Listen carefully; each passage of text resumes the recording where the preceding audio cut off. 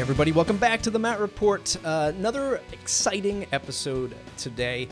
I might have mentioned before that I had some technical troubles with my official season 6, had some recording issues or whatever. So now I've just sort of been off the cuff, finding people of interest through the Twitter feeds and through recommendations. And Nathan Allotey, my guest today, I saw a lot of hype around a WordCamp talk that he gave. I saw a few other sort of WordPress info sites / training sites saying, hey, get me some time with you on our show or on our platform, and I sort of dived in there. So super excited to have Nathan on the show today. He is somebody who's running his digital practice, as I'll put it. It's not an agency, it's a consultancy, but it's not your typical freelancer. He's sort of segmenting himself out of that sort of discussion of, oh, you're just a WordPress geek or you're just a programmer, that kind of thing. He's really set himself a nice sort of niche, vertical, however you want to refer to it, in his consultancy practice. And I think it's something that a lot of us need to hear. Some of the points that he brings up. He's got a webinar coming up. He'll be talking about that. It sort of goes along the lines of his WordCamp talk that he gave, which was well received. And we talk about all aspects of it, the branding side of it, the system side of it, the client's selling and relations side of it. There's a lot of good meat and potatoes in this episode, so I really hope you enjoy it. I know I did. We sort of crushed some of those theories of, what is the hustle today? It's something that we hear all the time, right? Gary Vaynerchuk, I have in good regards.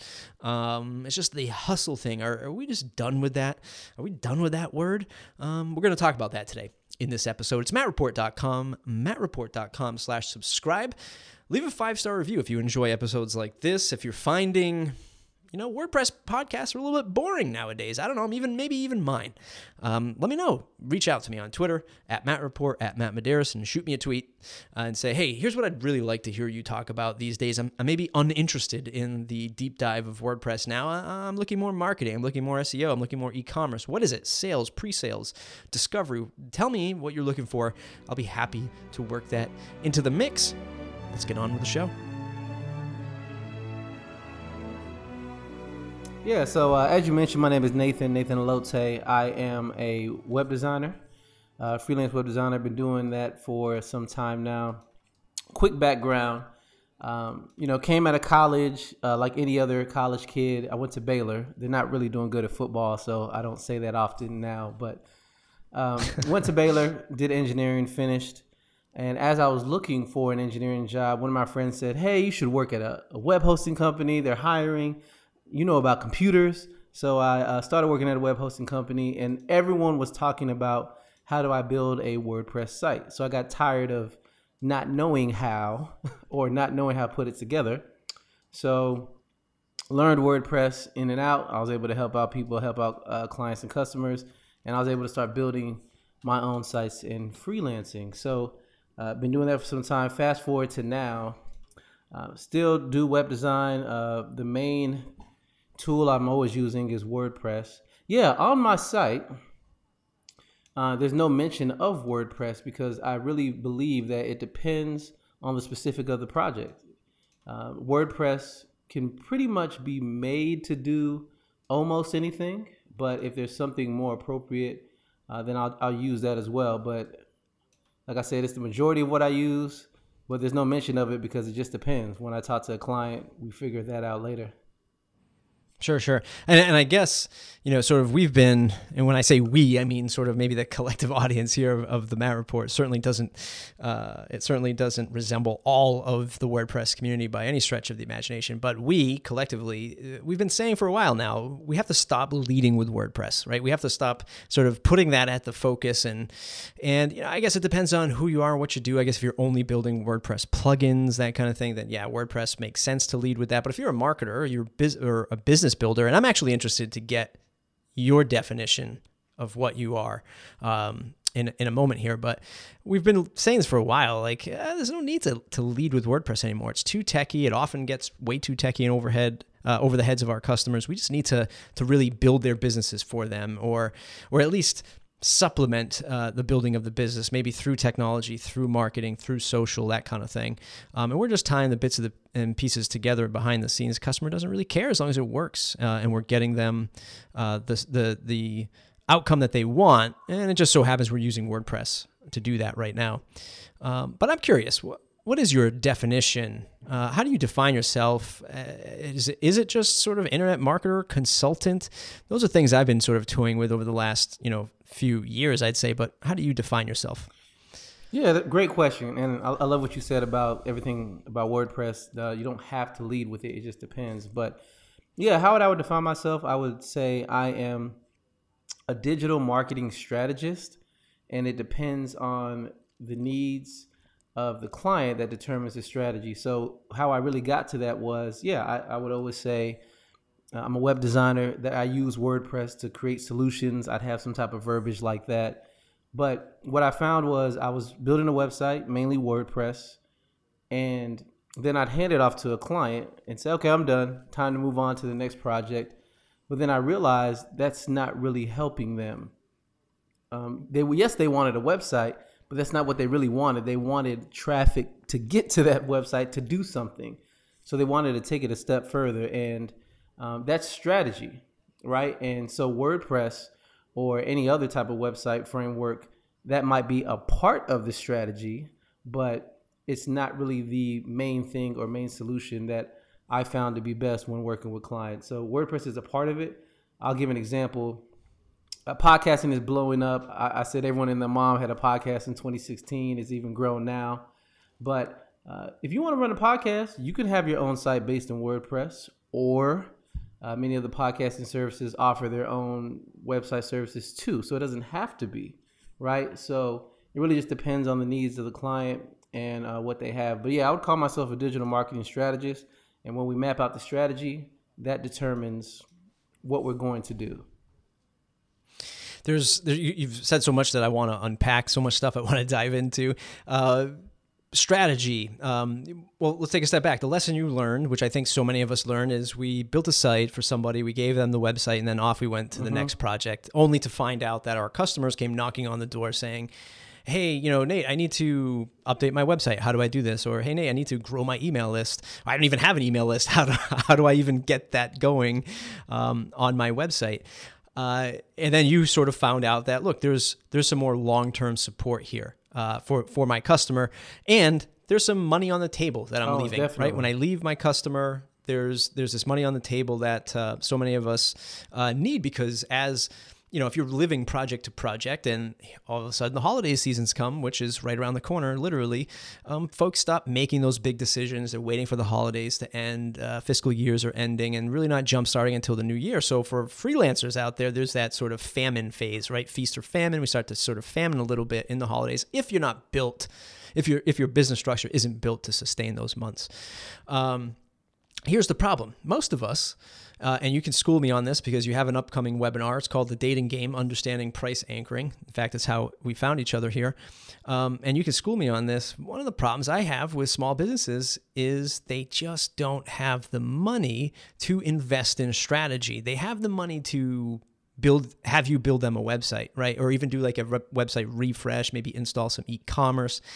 But they don't have the money for that long-term support and strategy because they just don't have it, or they just can't see the value in it through the weeds. So how do you position that for folks who are listening on how to sell this stuff long-term? How do you position that to make this effective in your business? Yeah, I would say it all comes down to the initial questions that you first ask. You can see that there's different parts of opportunity that may be there. A couple of questions that I tend to ask is, and it's subjective, so there shouldn't be one specific answer, but I like to ask people, if everything were to go exactly perfect with the project that you contacted me for, what would you want to happen? So use your imagination, say whatever you want to say. If everything goes the way you want, and a lot of times clients will describe things with the site, but then they start saying other items such as, I may want to be ranked high on Google, or yes, I want to be the number one person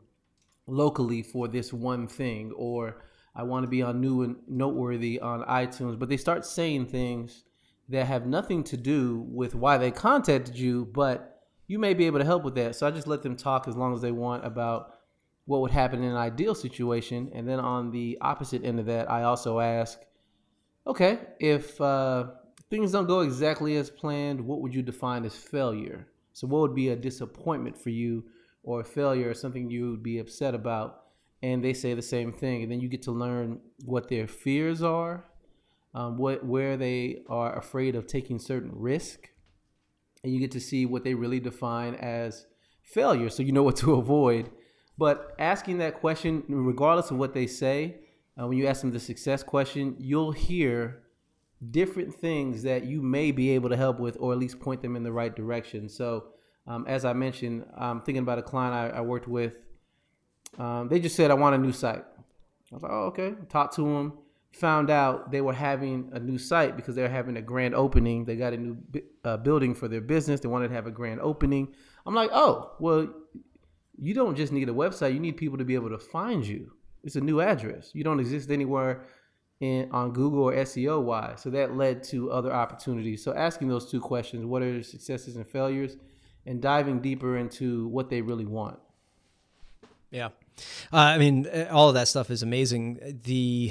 I've been kicking around my own course. I talked to my friend Kim Doyle about this the other day. He's about pre-sale, like a pre-sales course, because teaching people the nuances of this stage, right? So many people just want to rush to give a price, or maybe even if they don't rush to give a price, they want to give a set of packages or something like that. And like the sales process, because so many freelancers that I talk to are just so adverse to sales. They didn't grow up in it. They haven't maybe been exposed to it at volume, so they're just unsure. It's a very it's a very emotional decision for both parties to undergo, or conversation to undergo. So these points here about asking the right questions, even if you set a script for yourself, can immensely open up opportunities that you find. I mean, in that example that you gave right there, you could have done some upsells with some like grand opening day landing pages, maybe some targeted ads or something like that. But you're really getting to the root of what their problem is and why they're coming to you.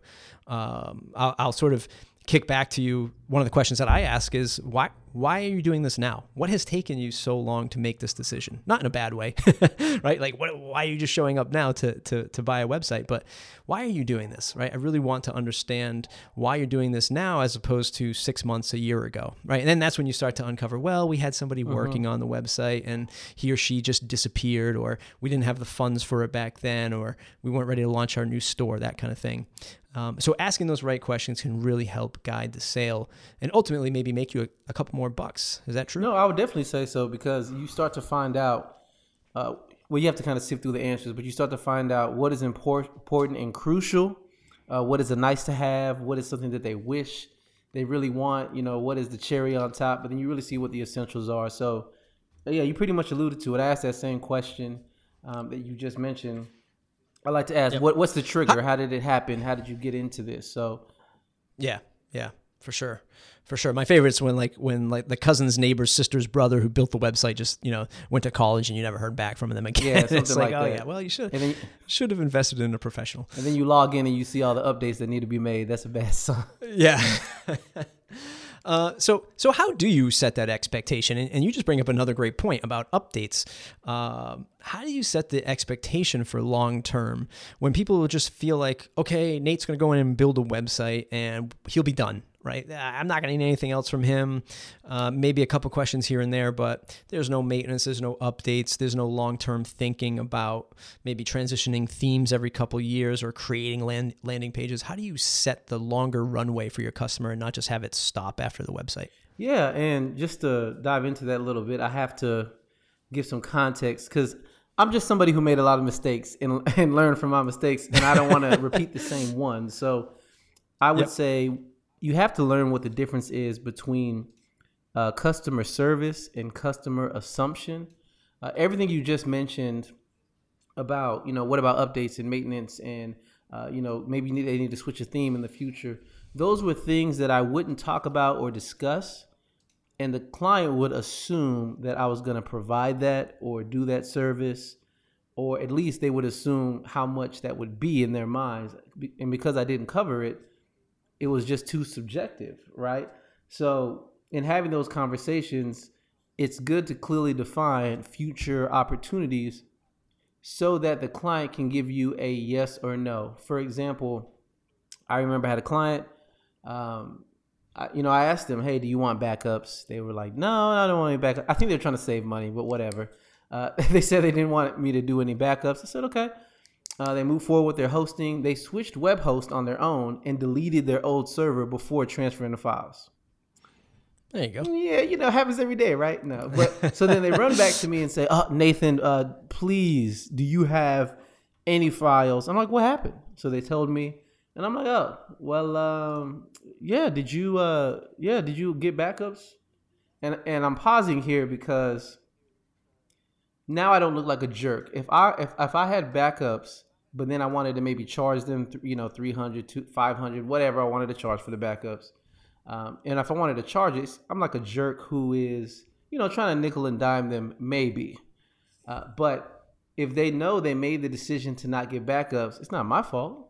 It's the client's responsibility at that point. But in that example, I disobeyed them and made backups anyway, and I was able to help them in that instance. But yeah, I'm just bringing that up just to say, when you talk about future opportunities, that's why you have to talk about it, because it may come up, and if it does, you either look like a superstar or you look like someone who is having to pay every time they call you.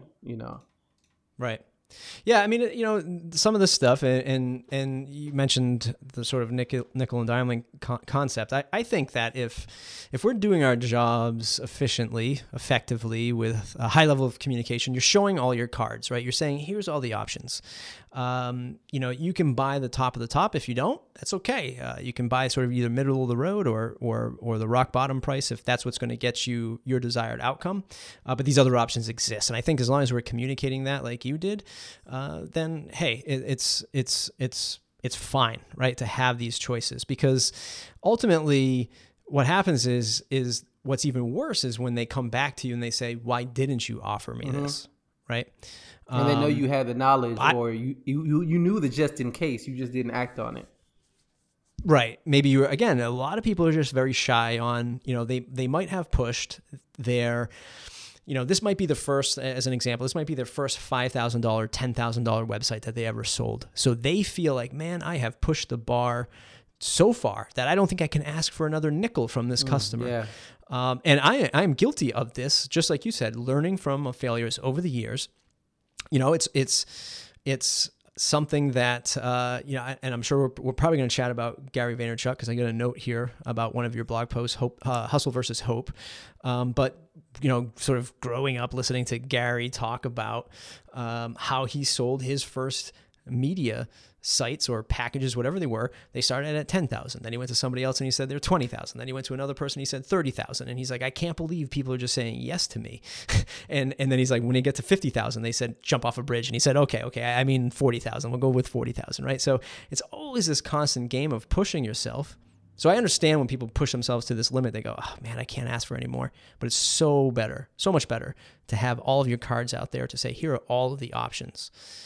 Because it's only more frustrating for the user to come back to you and say, why didn't you offer me this, Google Analytics integration? Why didn't you offer me these backups? Yeah. You did. You just didn't want to pay for it. Or they don't pose it like that. What used to happen to me often would be, I set up a website, Google Analytics is separate, right? And it's free. They could do it, but they never would. And they would say, how many people have been to the site? It sounds bad to say, I don't know. Or it sounds bad to say, well, don't have that number exactly, but if you did do Google Analytics, and then it's like, what? Why didn't you just do it then? But yeah, that goes back to what you just mentioned, offering that so they're aware. How do you keep all of this stuff organized for your business? Are you using like a CRM or some kind of sort of database tool that's saying, okay, here are all my notes from this pre-sales call. This is maybe what I tried to sell them. They said, no, we went with this other plan instead. Maybe going back for like upsell and telling customers, hey, don't forget, we can do once a quarter, Google Analytics reviews. Like, how do you keep all this stuff organized and systematized in your business? Yeah, so there's a couple of things. One, I try to remember everything. It sounds like I'm joking, but seriously, I try to. But that's terrible. The reason why is, your mind can only remember so much. And your mind is like a computer. If it fills up with different information, it's going to run slower, right? little Matrix talk. But anyway, yeah, for me too, especially. Yeah, so you can't remember everything. So let your mind relax by writing things down and documenting. But what I do with that is I use Asana. Asana pretty much is a task management app. You write different notes. You can write different projects. You can make to-do lists. So I use Asana with Dropbox, and on Dropbox, I make a folder for my clients, and I make subfolders, but I put any piece of documentation in there. Like this was the introductory meeting. These are notes from the first call. Another thing that I do, similar to how we're talking now, whether we're meeting in person or on the phone via Skype or whatever, I record it. I ask them, of course, but I record it. If I'm in person, I have a voice recorder. I have a Zoom H4n. I bring it. I say, do you mind if I record? I'll just set this on the table. No one has said no. Put it on the table and talk. So I just make sure to document everything. Even if I'm writing in Google Docs, I'll download it, put it in that Dropbox folder, because I forget things, but also it's good to record to say, I know exactly what you said because, I recorded it. Not to kind of say I got you, but oftentimes people remember things differently. But if I'm recording everything, no matter what you say, it's like, no, you said this. It's on audio, right? And all the things that I'm talking about, I do give client access to. I say, I give them a link and say at any given time, mostly on the emails I send to them, it's towards the bottom. Any given time, click on this link to see all the notes of where we're at and what we've discussed in the past. And, there's some transparency there. Yeah.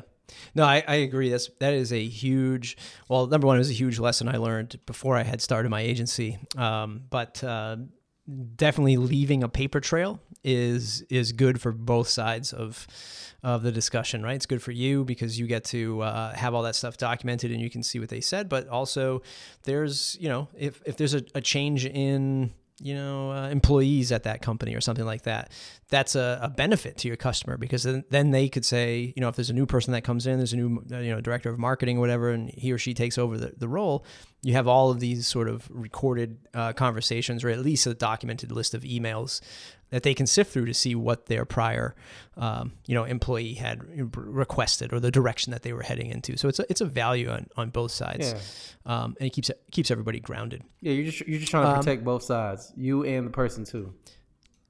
Yeah, absolutely. So I mentioned Gary Vee before. Do you follow him at all? I do. He has some new shoes coming out. Who would have thought? Yeah. Listen, I there's not enough time for me to riff on him. I do have a love-hate relationship with him. More love than I do hate. More hate on the Jets side because I'm a Patriots fan, but more love. But I'm just going to ask you, is the word hustle, is that just done with? Are we sick of that word now? Man, I've always known that word since I was younger. Growing up in the inner city, that's like what hustle is, do what you can to get income, to get towards your goals. Like, that's not a secret. I do think, how they always say slang terms die when your grandparents start saying them or your parents start saying them? Yeah. Hustle is somewhat getting like that. Everyone's saying, ooh, hustle, right, hustle conference, hustle con, things like that. And it's like, wow. But no, it's still relevant because I do think the word is becoming so common that people are saying it and they're not really hustling. Hustling is putting in consistent or extra effort with a sense of urgency to make sure you get to your accomplished goal. And then once you get to your goal, you move on to the next thing. So many people say, I'm hustling, but it's like, have you reached your goal? You're not hustling, because if you're hustling, you would have already reached it or been working tirelessly until you do. So yeah, there's a huge difference. I think some people say hustle, but like I mentioned in that article, it's more like hope. They're doing actions and hoping for a result. Right. Would you argue that you can't hustle until you actually have a goal? How important is that goal to the actual hustling? Because I feel like so many people say that they're hustling, and in fact maybe they are, but from the outside they're hustling, but maybe on the inside they're just spinning their wheels because they haven't set a goal to even obtain. Does that ring true to you at all? Yeah, that goes back to, you trying to balancing a lot of different things. I'll say, you're trying to juggle plates on a long stick. You're trying to juggle them The feeling is the same. Like you're working very hard and Right. you may get tired and, you're like, hey, where's my time? I'm so busy. It may feel the same, but like you said, unless you've defined a goal, and a goal doesn't exist, and it's not even a reality till you write it down. If you haven't written it down, it's not even real.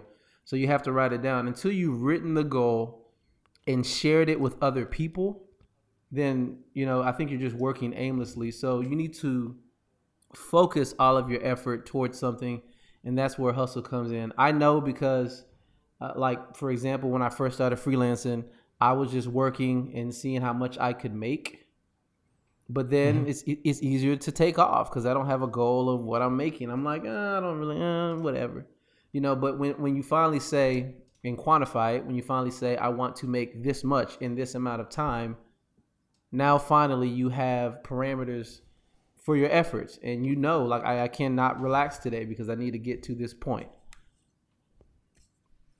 What is one takeaway from your upcoming webinar that sort of sets somebody down this path of perceived success, or at least they start to realize success, I guess is a better term. Like, is there an aha moment in this webinar that came to you that said, you know what, I really need to drill down on this content because it's making my business so much better? And I guess let me just frame that a little bit more. Is you said when you started, I just tried to make as much money as I could, which totally makes sense, right? I think a lot of people start with that same concept in their head. They say, okay, I'm leaving my job. Let's say I'm making 50 grand now. How can I make 60 grand or 50 grand by my, solo? So they start with the minimum that they have to make, right? And they don't really set on which clients do I want to work with? What am I really good at? How do I turn that into a product? If I need to make 50 grand, do I actually need to talk to $200,000 worth of business just to land that 50 grand? I think a lot of people start with just that income level. But is there anything in this upcoming webinar that would sort of set the person to a milestone that they can try to achieve by attending this webinar? No, I would definitely say so. The one takeaway that I would say that people need to really think about, and in the webinar, as we mentioned earlier, I'm doing a webinar called The Dating Game, Understanding Price Anchoring. And I talk about a little bit of background of how I got to that point, as well as here are some practical things you can apply to your business today. And I give quite a few ideas of what you can implement. But the one thing that I would say is, you mentioned income goals and things of that nature. A lot of what I'm going to talk about, other people have been doing, other people under other industries, other products, have been doing to us for years. So a lot of what I'm going to cover in terms of price anchoring and different options and knowing how to get to certain goals and how to price this is not new. Because sometimes it feels like, do I really need to do that to my clients? Do I really need to offer them a package for $1,000 and then the next level is $5,000? Am I really just inflating my prices? It's like, well, I'm like, hey, guys and gals, like, this has been done to us to death. Like, I'll just take the iPhone. Apple releases I like calling it the X. I know iPhone X. So they released the iPhone X 10. Yeah, whatever. They released the iPhone X, and everyone's like, oh, wow, okay. How much? Only 1,000. They're like, it's only 1,000. I'm like, guys, only 1,000? That's a computer now. You do know that, right? Like, do you feel that? Right. And you're like, yeah, that's 1,000. It's a little steep, but it's a little steep. I'll just get the 8. It's only about 800. Only 800. Right, only 800. What are you talking about? Like, so I'm bringing that up just to say other industries have been doing that type of logic to us forever. So more people my are favorite okay. my favorite is the gas prices at the pump. pump. Oh yeah, I love when people say my dad. It makes no sense. My dad was an accountant, and he was very. I'll say he was very frugal. I'll say that he was frugal with his money, and he would say, "Oh, that's too much." I'm like, Dad, because I was good at math. I'm like, Dad, you're sitting here driving 10 miles looking for cheaper gas. When you do the math, you wasted more gas than just buy the gas. But again, that's a little bit of what we're going to get into. People tend to make illogical decisions when they perceive something is better when it's really not. And in the example of Apple, not that I work for Samsung, I do have an Android, but in the example I gave with Apple, they gave you one price, so you think it makes sense to pay only $800, right? And that type of logic, that type of psychology is used on everyone. We're used to it, and so as a business owner, you should use that as well because people are already used to it. So you should use different options. So that's the big takeaway, I would say. The fact that this is very common, it's used on us all the time. You can only benefit from using it. Right.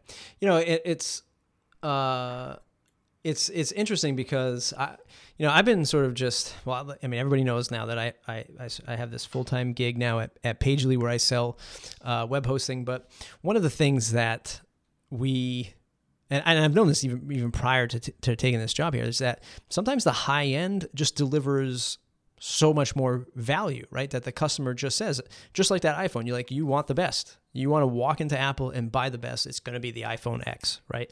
Or you're going to go and buy the 5K iMac, even though you probably can't even see the difference. Yeah, probably not. You're gonna spend $4,000 on it. People want the high end because they're, hopefully in our client services, hopefully that high end means that there's a big discrepancy in value. You're going to get so much more. I have a client right now who's been with us for years at the agency, and they've been on sort of what I'll call legacy pricing, right? They were never built into our retainer fees and our sort of minimum project buy-ins, but they've been growing very slowly over the last 4 or 5 years. Now they're hitting a capacity where they need to be like where our bigger customers are, but they're just not aware of the pricing that these other people are paying, but they're still getting that kind of level of service. And having a conversation with them this week about that sort of reality check right there is like, you are at another level now. You need ongoing development at least every couple of weeks. You're developing something new. You need to be at a whole different ball game for us to do business with you, because questions are coming in daily, that kind of thing. So I think that it's a good lesson for both, right? To have that, not just a price anchor, but to deliver something of maximum value. Is that fair? No, I would say so, because, and again, some people have to remember that the work that we're doing is for the benefit of you and your business. So it really is an investment. So as a professional, creative professional at that, you have to position yourself like it's an investment, because it is. And right. The investment will make things easier for you. And if you really want to pitch to the client in the right way, the investment should also help them make money. So you're going to have to show them both. You're going to have to show them this is how it will help make you money, and this is how it'll help you make things easier for you. But that does not come free. Right. Hey, and guess what? There are free options out there that you can try. But if you do, you're not going to get all these other things. So I think we all recognize that if we really want something valuable, we're going to have to pay for it. You know, the old adage, you get what you pay for. That's very true. You mentioned Pagely, even with hosting, you get what you pay for. I remember, Yep. I remember working with some people and they would say, hey, I found this hosting company. It's $1 a month. Should I go with them? And I'm like, what do you think? $1 a month. What do you think? Right. So you get what you pay for, and it's not just value. It's also protecting your investment. So the more you invest, the investment should be protected. But again, it's on the creative professional to communicate that. That's something I didn't do in the past. I would just say, you should pay a lot. You should pay me a lot of money. Why? Oh, because I have a lot of expertise. That's not going to tempt anybody. That's not going to help anyone. It's you should pay this price, and here's some reasons why. And then just position yourself like that. Yeah, absolutely. I see that you've put out a wide range of videos on YouTube. I feel, at least, for the last year, there's sort of been this, resurgence in YouTube, which is kind of funny to me, because I feel like YouTube's been around forever in terms of the internet. the push to video, the push to sort of personal branding, and even beyond that personal brand. I mean, you look at the size again. I hate to keep using Gary Vaynerchuk as like this sort of cornerstone example, but he is sort of a personal brand who is able to build a probably near $1 billion marketing and advertising company pretty soon. How important is YouTube to you? What's your strategy? What's your outlook on it? Like, how have you leveraged it in your business? And by the way, like, I'm looking at your thumbnails, I'm looking at your website, I'm looking at your podcast artwork. There's great synergy there. It all looks good. So kudos to you on that. I like the way everything sort of ties in. But what's your take on YouTube and how that's going to help your business? Yeah, I think if at all, and maybe you might be looking at a different angle. No, I got you. So with YouTube, I think the resurgence came from the fact that they started seeing people were making money and careers off YouTube and off video. So, different people are running to YouTube and maybe adding monetization, hoping to get something from that. My advice to anyone is YouTube is free video hosting, and it's gotten a lot better throughout the years. But it's the first and most popular search engine is, of course, Google. The second is YouTube. Then you can start talking about the other ones. So, and also most people don't put in effort to make a video. I remember blogging was rare. Now everyone writes. So then video came up, but not everyone does a video because it takes more effort. So again, if you put out videos that are quality, it shows that you actually care about your brand and you're trying to engage someone who might be a visual learner.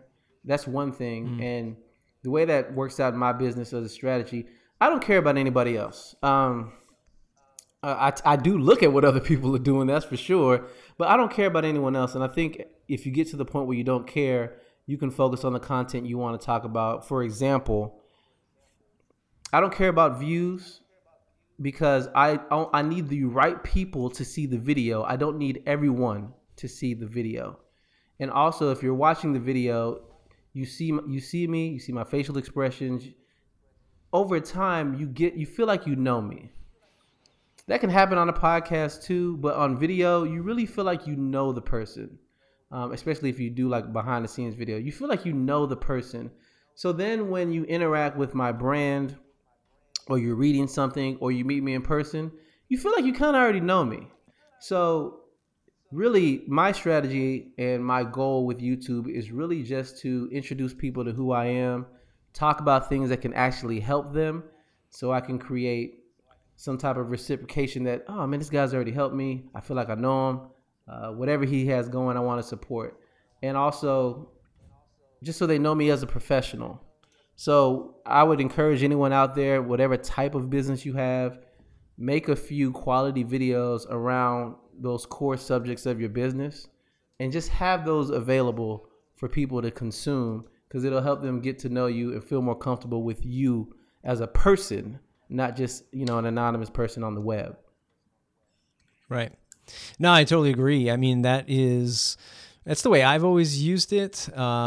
Well, that's actually how I've always used my podcast, really, as sort of some leverage in a conversation with a potential customer. I mean, if they ask, why should I do business with you, that kind of thing, I could always say, well, I have a fairly well respected WordPress podcast, and you can just search for me on iTunes and read the reviews there, or just listen to a couple episodes if you want to get to know me a little bit more, that kind of thing. But sort of investing more into YouTube last year, and it's funny, like, I started a tutorial channel on YouTube, youtube.com/plugintut, where I just do these like plugin tutorials when I was doing them when I had more time, and I do plan on getting back into them. But I felt like, man, when I leave, when I stop doing these tutorials, which yes, when I do those, the expectation was, I'm going to stop for the summertime and take some time off. I was like, well, my channel's probably going to die. It's actually doubled over the summer and almost tripled at this point. I'm like, man, I got to get back into doing YouTube, because it seems like it's still growing and this content is more evergreen, right? Than just sort of throwaway. Like, I feel like what a blog almost is nowadays, which is funny to say that. But I feel like these YouTube videos are much more evergreen, and they're actually continuing to rise, which is, I guess, a good thing for investing in YouTube. No, that's awesome. Actually, went to Plug and Tut to look really quick, and no, I like some of the content I see here.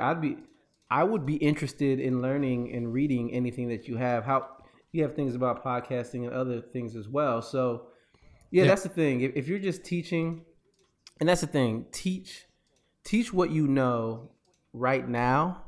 Because I think people forget it takes a while to get momentum, regardless of if it is a podcast, if it is a YouTube channel, if it is a blog, whatever.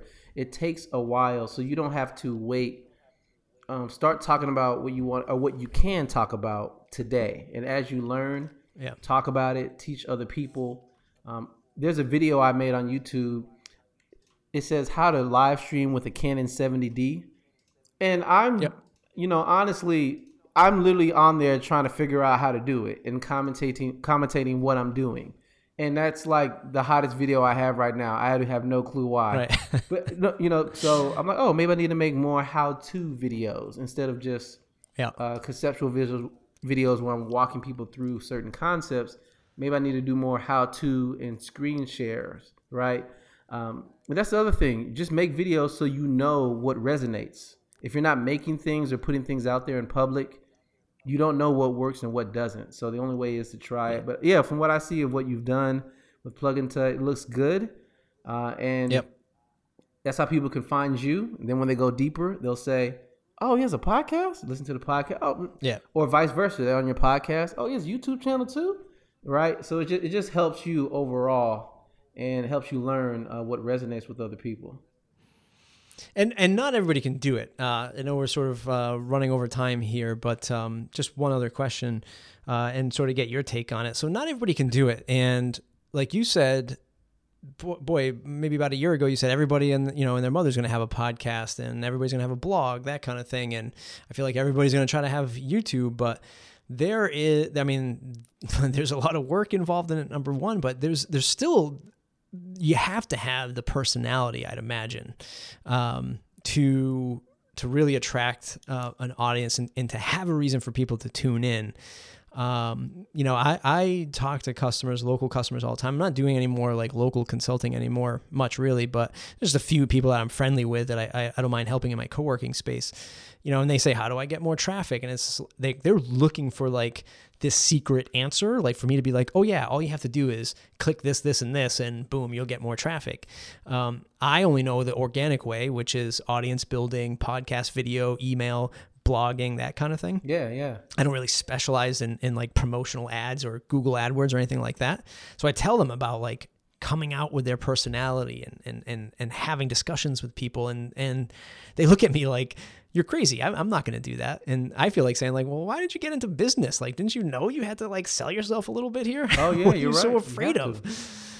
What's your take on that? Like, have you ever coached anybody into getting a podcast up and running, and maybe they were adverse at first, but now they're like super happy they did it? Yeah, I think many people don't see how it connects. And I also have a video called Marketing and Trust. I talk a little bit about this, and by the way, all the videos I make, they are a part of a podcast too. So I also podcast. I do too much, but anyway.